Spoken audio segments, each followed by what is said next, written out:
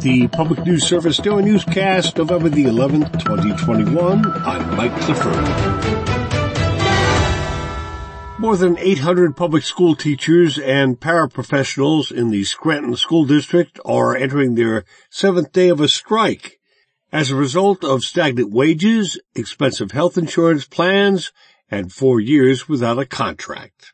Union members say the district's healthcare proposal from its financial recovery plan may result in higher out-of-pocket costs. Combined with no increase in salaries since 2016, Scranton Federation of Teachers President Rosemary Boland says it's resulted in educators leaving the district. And now we can't attract nor can we retain any new staff. Teachers and paras just don't want to work here anymore because they can't afford it. They can't afford to work in the district where their salary hasn't changed in 5 years. It's impossible. They have bills too. They have homes. They have mortgages like everybody else. Boland says the district has lost more than 100 teachers and paraprofessionals over the last 2 years. In a recent statement, the Scranton School District said they're committed to reaching a fair and sustainable contract with the union so students can get back in the classroom. I'm Emily Scott.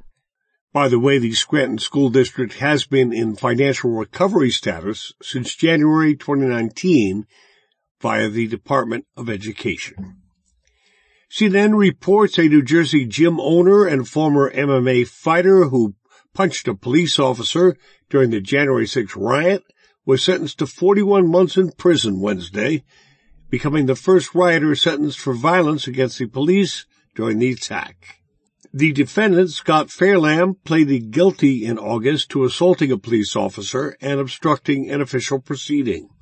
CNN notes he has been in jail since he was arrested in late January and will get credit for the time he's already spent behind bars. He is also the first riot defendant to plead guilty to assault. On this Veterans Day, Americans who honor those who served in the military also can celebrate. News of the National Medal of Honor Museum, set to break ground in Arlington, Texas next year. Museum CEO Chris Cassidy says exhibits will acknowledge those who earned the highest military award for valor in combat.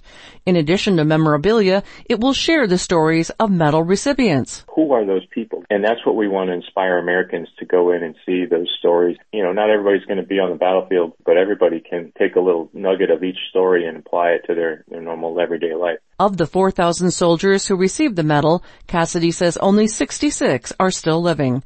I'm Roz Brown. Museum supporters have contributed nearly $124 million of the $185 million needed so far. This is PNS. In the state of Maine, providers of substance abuse treatment and some other behavioral health services are seeing a major increase in reimbursement rates that went into effect this month. But advocates for mental health support say many agencies are facing major workforce shortages and other crises that are preventing them from billing at all with the new rates. Oliver Burdine runs Milestone, a nonprofit that helps people facing homelessness and addiction. It's one of the few medically monitored withdrawal centers in Maine, often known as detox centers. Even with the increased rates, we're still struggling with workforce, and I know that's a common theme with the added level of COVID being a challenge. There's just such a nursing shortage that it's hard to attract new talent from the nursing field.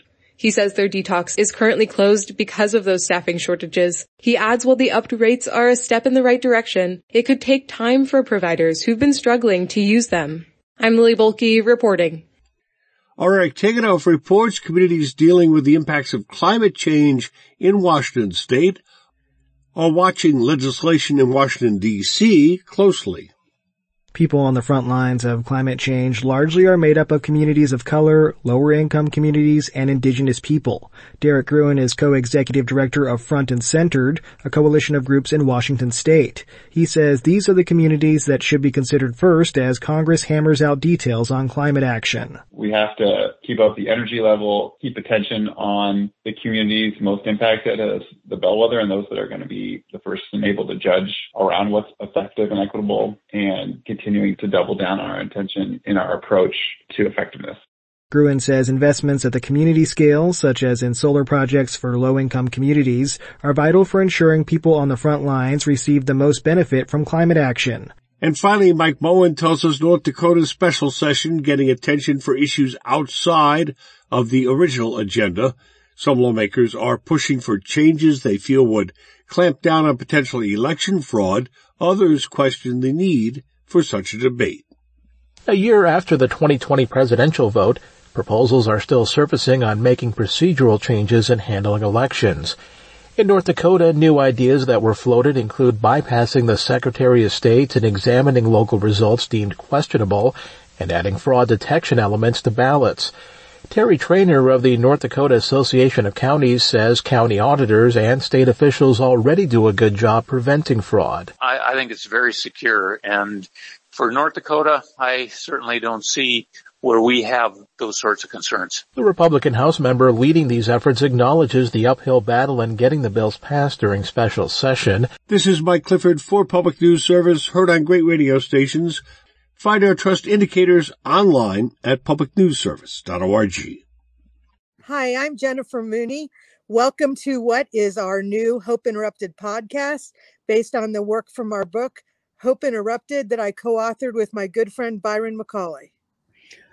Hey, Jennifer, I'm looking forward to this podcast as much as I was looking forward to writing this book with you.